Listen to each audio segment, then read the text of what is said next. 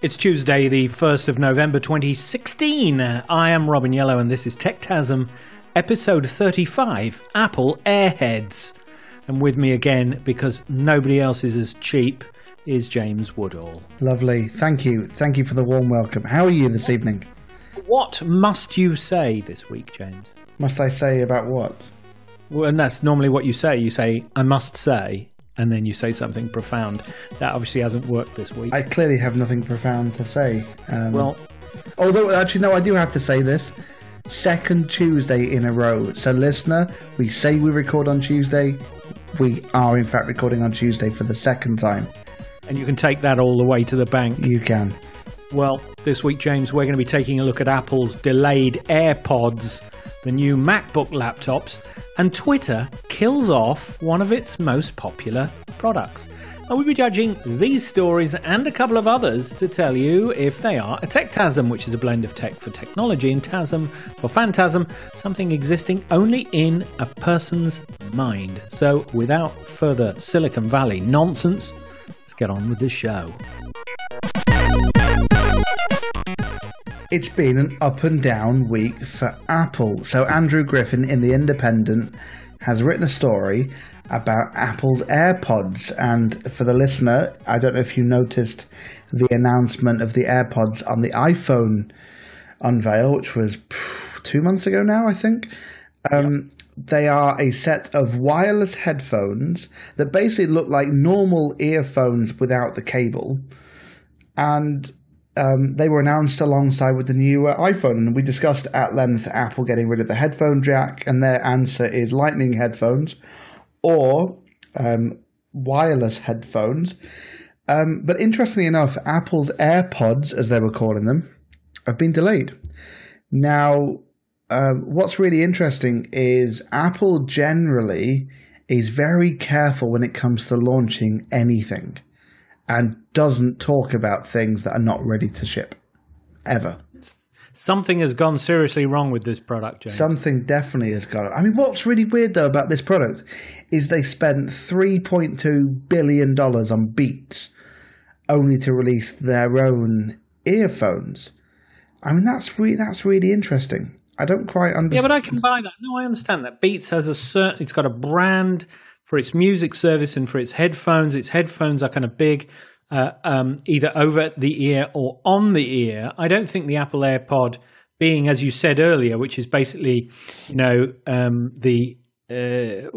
was the headphone that came before it, which looked like it with a wire coming out of it? What was its kind of launch name for that? I think they were just EarPods.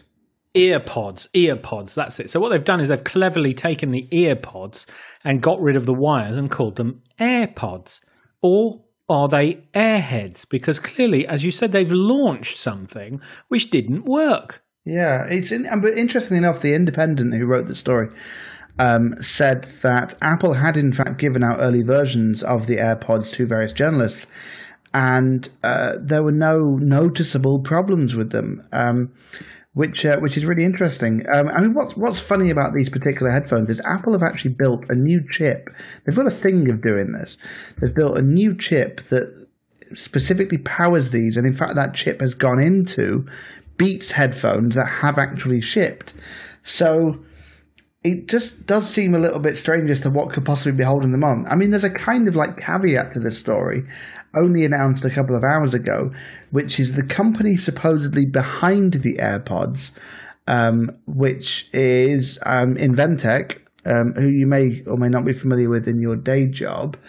Inventec supposedly are the manufacturers of the AirPods, and they've announced a surprise 7% growth in profits for early 2017. So the rumours are pointing that the AirPods are not actually going to come out until January.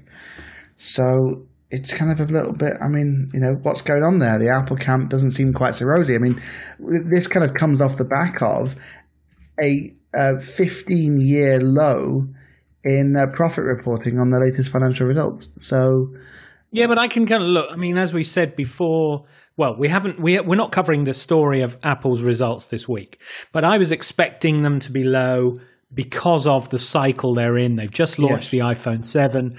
The figures weren't going to contain iPhone 7 numbers, so I was expecting a lull. I think it's conflating two things which aren't connected by saying this AirPod failure is in any way sort of connected to a general malaise at the company, which is meaning they cannot deliver on the promises that they're actually making at their launch event. I suspect it could be something as mundane as the batteries don't last very long, or there's some design element of it which Johnny Ive isn't quite happy with. I mean, there could be a perfectly innocent explanation in line with the way Apple have delivered products to date, which explain this completely. We're kind of being pessimistic here on TechTasm, aren't we, James, and assuming it's something catastrophic? Yeah, sure. I think the difference is Apple aren't normally known for unveiling products that before their time. I mean, it's very rarely happened. Normally, when Apple announces a product, it's available to buy that week. This is just an interestingness because it just rarely happens. I mean, the original iPhone was one of those products. The first Apple Watch was announced 6 months before it came out. But these are rare things, I mean, if we can move on, what did in fact get unveiled recently was the new MacBook, which... Now, you've been waiting for this for quite a long time, James. I have. I've been saying that I'm again on my day job, I've been looking to upgrade my work laptop, and I've been holding off for the latest MacBook, but mainly because Apple's cycles are so long that hang on, for some reason I've got. You've got what? I had. That was really weird. You may have to cut this one out, Robin. I had barking dog. I had a browser window that I couldn't find, so I've just had to close them all down. Well, let me fill in for you. Now, the refreshed Mac Pro line. Yeah, let me just get my history back. They've taken the wraps off it. It comes with something I know you've been waiting for, which is the long-rumoured OLED panel. Yes. And the increase in the hardware specs up to the larger SSD model. But it has lost something, hasn't it, James? Yep, it's lost the HDMI, it's lost the SD card, it's lost the power adapter. In fact, it's gained four USB-C ports, which is very interesting. What's compatible with USB-C? Barely anything. Yeah, but they've learnt from the MacBook, which only had the one USB-C port. Yes. And obviously, in response to users' demands for more ports, they've put 4 in, which I think is good. Yes. No, it makes perfect sense. From that perspective, however, the problem is, I mean, if I take my current MacBook today, I've got both 2 mini DisplayPort outs and a HDMI, so I can run 3 monitors from my MacBook today without any adapters. Yes, but you can do that with USB Type-C. Yeah, sure, but I've now got to buy 3 adapters. Well, that's right. That's how they make their money. They're $50 each. I know. And also, in pounds, the cost of these, the MacBook Pros have gone up by £500. Yes, it's completely ridiculous. I mean, they start now at, if you want the 15-inch variant of the new MacBook, it starts at 2,350 quid. I mean, that is ridiculous. But we haven't spoken about the touch panel. Now, so most laptops today come with a row of function keys. And those function keys... F5 normally for browser refresh, F2 for edit, that kind of thing, F1 for help. However, not many people actually know what they're for. So what Apple have done is they've gotten rid of the function key bar and they've replaced it with a context-sensitive touchpad with a screen behind it. So it's a touch-sensitive OLED, isn't it? Yeah, so the idea being that the application that you're in, let's say you're in a web browser, your favorites will go in there. Let's say you're typing an email, you get some emojis or spell check hints or whatever in there. It's all about helping you in the context of the application that you're currently in. It's like a mini second screen. It is. But they're very clear to say it's not a secondary display. And it's also not a touch display in the sense that a tablet would be. It's a peripheral. It's like a mouse or a keyboard. It's an external device to help you with your PC. And that's really interesting because a lot of Windows manufacturers are moving towards, and I think Chromebooks are as well, the concept of having a complete touchscreen. And Apple have said publicly that they're not going anywhere near that. So what's interesting is this is kind of like a go-between. I mean, they've got some really great examples of how it could be used. So when looking at photos, your film strip can be on the display, and you can flick between photos using the film strip and have the entire display taken up with the photo that you're looking at. I mean, that's really nice. But they have also made it clear that they don't know yet what it's going to be used for, and let's wait to see what third-party developers do. So you're right. It is an interesting departure from both Windows, of course, which is moving towards the Surface Book, Windows Surface model of a full touchscreen, and to a lesser extent Chromebooks that, of course, in order to support the Android ecosystem, which is coming in 2017, that only really flies if you've got a touchscreen. So actually touchscreens are becoming cheaper and more common now on every other device, and it's fascinating to see Apple going the other way. But, I mean, they're a very thoughtful company. They don't do anything on a whim. I think they've probably got a really good reason for doing this. So, yeah, I'm thinking maybe they're onto something with this one. But then I need to see it, and I will be getting one if the stars align. So I guess we'll have to take a look. I mean, look, from what I do, being an iPhone developer, you've got no choice but to get Apple hardware. It's annoying. But that's just kind of the way it is. So I either get two machines or I get one, and that one happens to be a Mac. So, Yes. Outside of professional, where of course they've always got a great market and they've always got people who are going to buy their equipment, I wonder how much of a home the MacBook Pro will have in the consumer space. Certainly, it's going to have a gorgeous screen. It's going to have, it's going to have all the usual sort of design touches that you get on a MacBook Pro. They're going to make it fabulous. I just wonder whether they've lost the plot a little bit with this gimmicky bar. I know you're trying to love it, but it feels gimmicky to me. It feels like something that's a little bit silly, and I'm not sure. I mean, it kind of sits uncomfortably between some physical keys on the row or in the space that was previously occupied by the function keys. They've kind of left, as far as I can see, a few keys to the left and to the right. On the right, it's sort of got, volume and screen lock. No, it is a complete screen. It's a complete screen. Oh, hang on. So the whole thing, left to right, edge to edge, is a complete screen. Oh, that I did not know. Okay. Right. I understand. So actually, what the function keys are is totally determined by the context. That's left to right. The fact that it's got a strip in the middle, which has got color images and a slider, is all down to the software. Correct. Yes, that's the idea. And in fact, they've even managed to embed a fingerprint sensor into the power button on the top right-hand corner. So if you're making purchases using Apple Pay, and Safari browser, of course, supports Apple Pay by default, you can use your fingerprint on your laptop. Now, I know fingerprints on laptops are not a new thing, but they've only ever been used in the past for logging onto your PC. What they're able to do now is, application developers to use it to authenticate for things within the apps. So that's an interesting way forward, and I guess we'll look to see how that's going to get much adoption. Really, I mean, look, this is only going to be useful though when third-party developers actually get their hands on it. So I guess we're going to have to wait a few weeks or months to see what happens there. But truth be told, I'm quite interested. Well, let's wait and see. So, moving on, we've got BBC. This is a named BBC journalist, believe it or not, Chris Fox, talking about how Twitter has axed its Vine video service. Have you ever used Vine?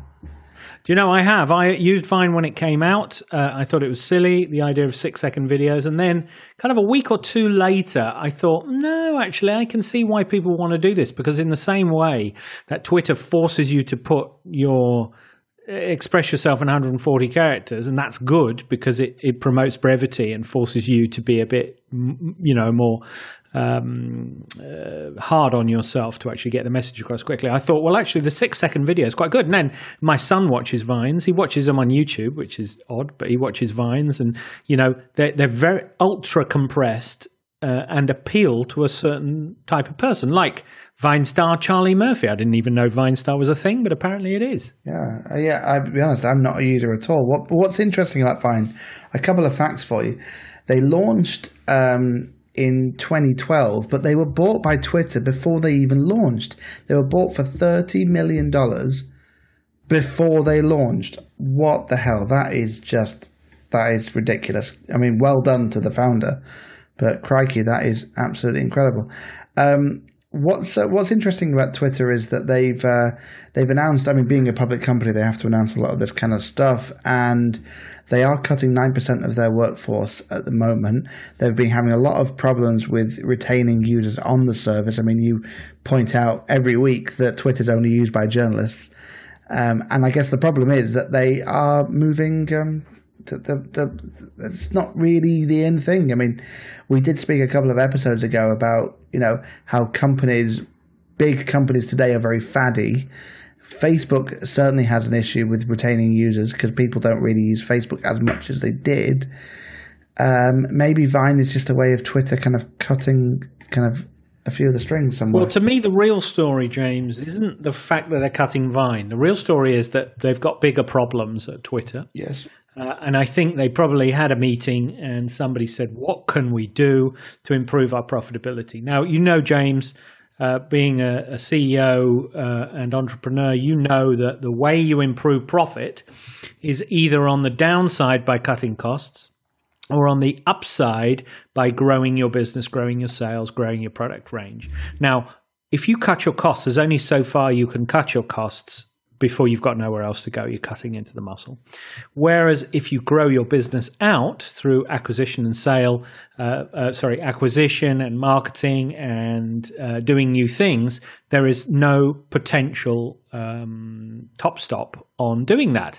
Now, their purchase of Vine and what was the live streaming video? Was that Meerkat? No, it wasn't Meerkat. No. It's Periscope. Periscope, yeah. So those products there and Vine itself was seen as, when it was on the growth trajectory, as something which made it look good for public sale and flotation. Now, what's obviously happened is that they can't monetize any of these things. So they said, right, let's cut the thing which makes the least amount of money for us. Let's kill Vine. So it smacks of the accountants are in control and they've lost their way when it comes to strategy. Now, as soon as that starts happening, at a Silicon Valley company, you've got problems. Well, I have to disagree with you on that last sentence because if you remember when Facebook IPO'd, the biggest concern that the markets had was they had no monetization on mobile. And now more than 50% of their income is from mobile advertising.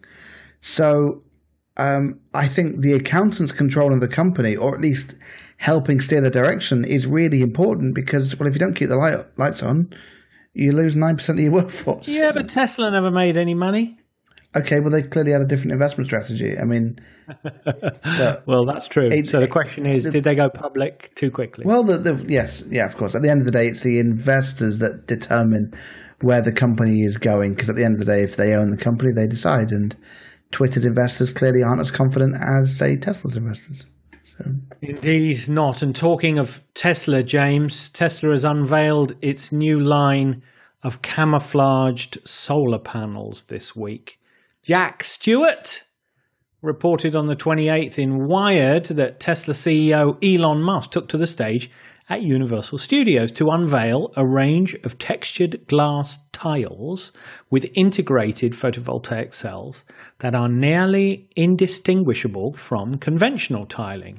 Now, he also unveiled a sleek update to the company's energy storing Powerwall, and he did this on the row of suburban American houses of Wisteria Lane, which is an old set of the TV show Desperate Housewives. Now, the way this coating works, James, before I get your reaction to this, is a bit like those privacy screens you sometimes see on monitors, which sit on front of the monitor, and the lawyers sometimes have them, or, you know, the CEO, where you have to be sitting in a certain plane, a certain angle to see the screen. And if you kind of deviate from that, it just appears to be black.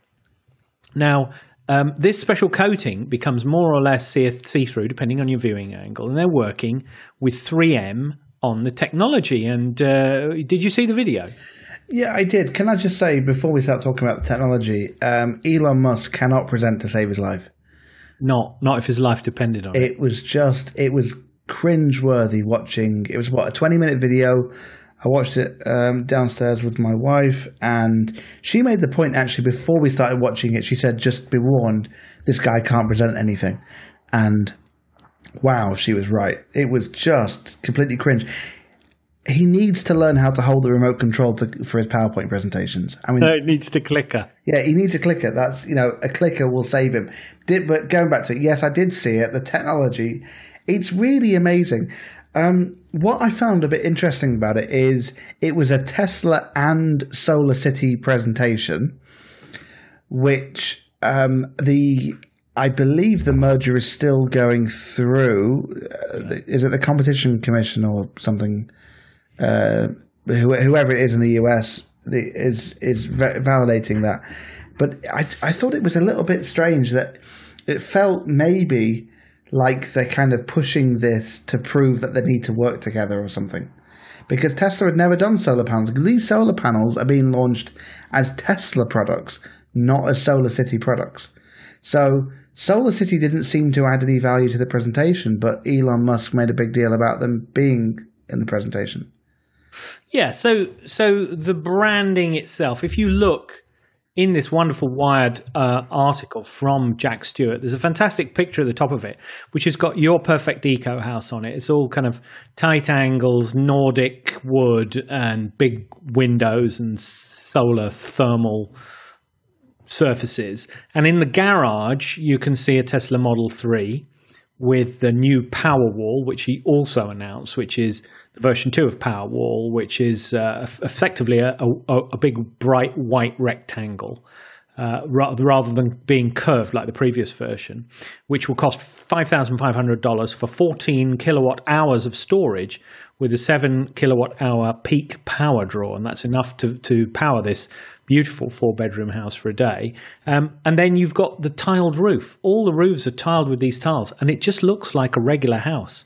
And you think, wow, we are living in the future. He is painting a picture of a range of Tesla products all working together, not just the car, but the power, the way the house energy is managed, both in terms of the inputs from the photovoltaics cunningly built, woven into the design of the house, and the way that power is harvested and managed for best efficiency. So, there's a fabulous vision joining Tesla together, which is something to be admired, isn't it, Jay? Oh, it's great. And we're certainly looking at the concept of solar. So I have to ask, as somebody with solar panels, is the Powerwall of interest to you?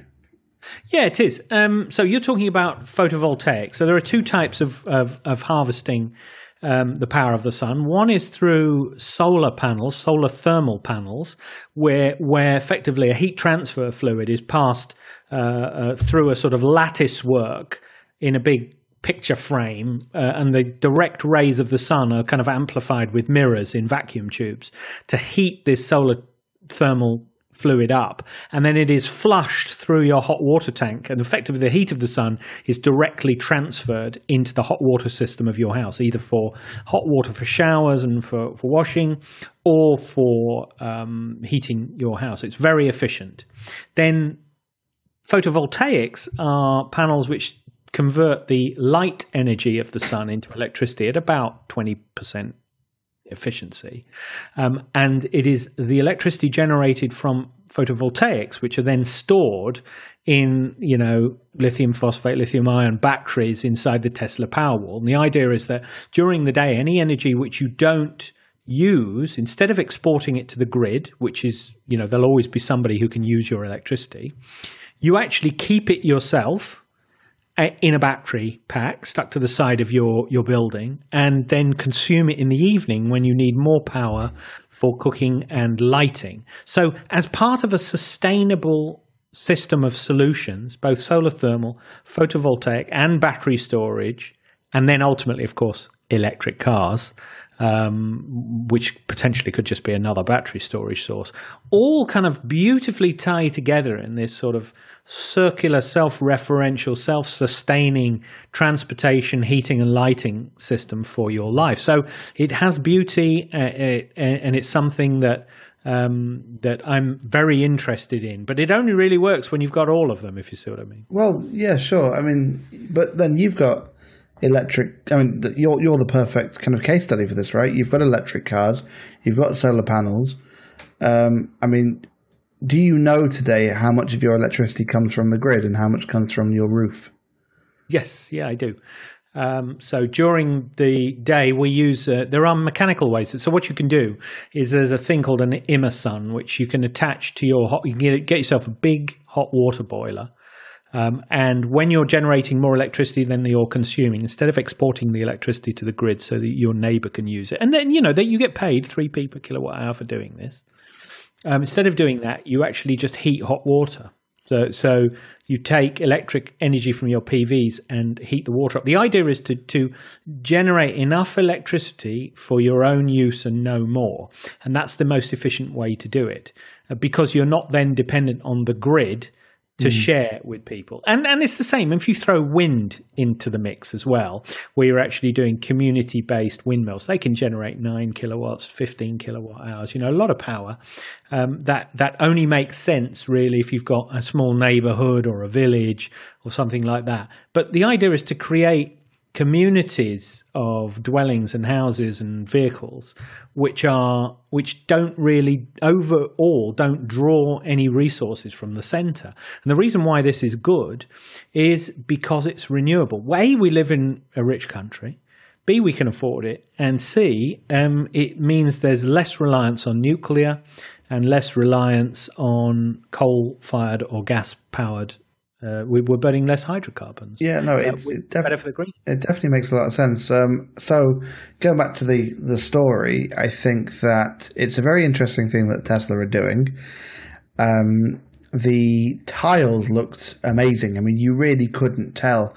I mean, when you watch the video, you kind of assume that there's one of the houses but when they unveil that 3 of the houses have got these panels on and all different types and whatever, it was pretty impressive, I have to say. So it's a very bright future that Elon Musk is presenting. And Tesla did, in fact, post a profit last quarter. So, They did. You're absolutely right. They did. They're the right thing. So great products. I don't think there's any kind of tech-tasm here apart from Elon Musk's need to get a clicker. Now, on Tech-tasm, James, we try to find one stupid story each week. Is this it? Google are trying to invent the whiteboard, according to Computer World. This week, the Jamboard is a cloud service 55-inch display. Sorry, can you say that again? The Jamboard. Jamboard, yes. I don't like interrupting you, but that couldn't go without. No. Yeah, you're absolutely right. The Jambutty is a massive touch display and accompanying cloud service that will supposedly help business brainstorm together better. Now, there's a lovely video in the Computer World article. It's a YouTube video which explains it. And like every Google video, it makes it look fantastic.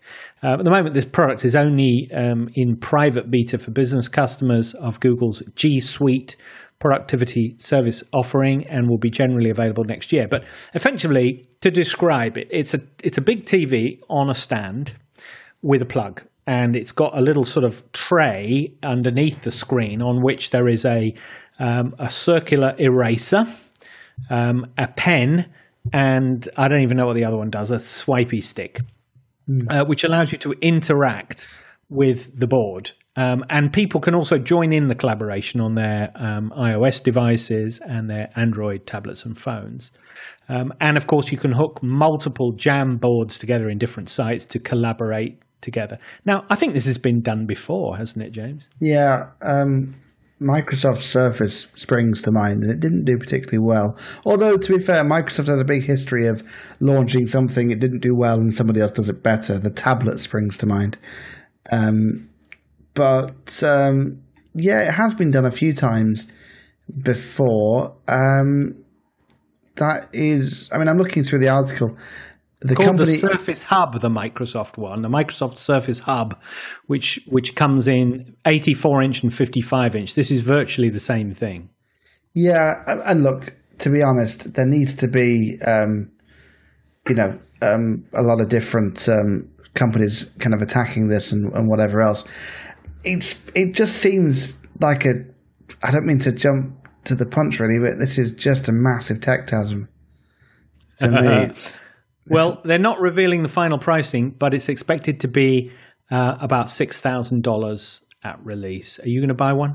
I'm a balls. I mean, come on. This is just... It's a big tech-tasm, isn't it? All over it. Microsoft have tried, and they have got fantastic connectivity with Enterprise, and they couldn't even sell their Surface Hub device to anyone that I know. So I think this is a tech-tasm. Yeah, can we move on? I've got one more for you, James, and then that's it for today. Okay. It's another piece of hardware which is strangely a bit like the Jam board. Okay. Now, the nameless journo droid in the BBC this week reported on the 26th about the Surface Studio PC.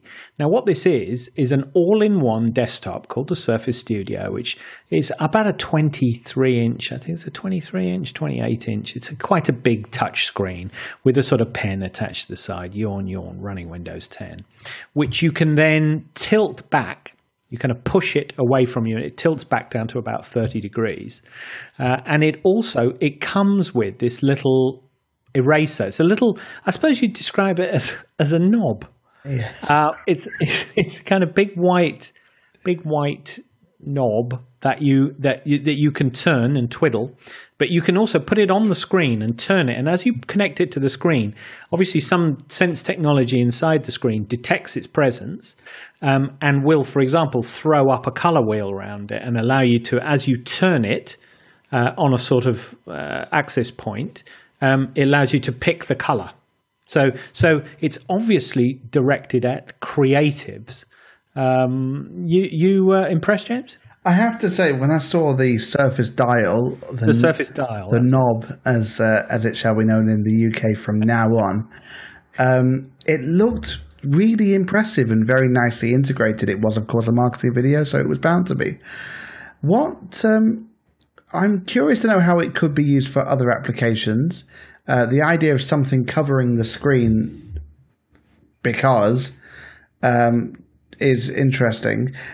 What's quite impressive, though, is the size of the display in its thinness is really impressive.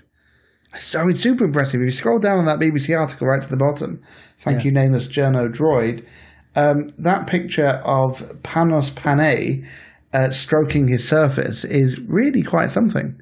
Yes, at least he's not stroking his other Surface Dial. I was going to say white knob, but that would have been inappropriate. Well, look, the Surface Studio costs between $2,999 and $4,199 when it goes on sale in the US on the 15th of December. And I would say, while they've had some success with the Surface and Surface Pro lineup, sales of PC and tablet computers are experiencing their second consecutive year of decline. And Gartner are forecasting that after an 8.7% fall this year, sales will see a slightly smaller dip in 2017 and then return to growth in 2018. So writing's on the wall, isn't it, for this sort of device? I mean, you've got to give Microsoft credit for trying like crazy to make the Surface line work. It's definitely innovative. I think, not to read too much into the numbers, but certainly in my household here, we've got 3 iPads of varying ages not wanting to upgrade because I don't see the point. They all run Netflix, so what do we need a different one for? So I think that's the general problem with technology. They have to innovate every year and every year and every year, but in reality, there aren't that many people out there who will keep buying a new one every year. And most people today have got a tablet, so I don't need another one. The Surface Studio, I don't actually know where it fits in the world. It's really great, but home users... Isn't it the iPad Pro? It is. It's the iPad Pro running a proper operating system, I guess. Coded message. Yeah. Well, yeah, I'm not convinced. I don't know. Would Tectasm or not? I don't know. I kind of my love of Microsoft want to say no, but I don't actually understand what it's for, other than the Surface dong that it comes with. I don't quite understand its purpose in life. I'm going to have to call this one a Tectasm, I think. Yeah, I think okay. it will come here and it will fade in the same way that the Microsoft Surface Hub has arrived and faded, though I do not have any sales figures to back that up, dear listener. But when did facts ever get in the way of a Tectasm story?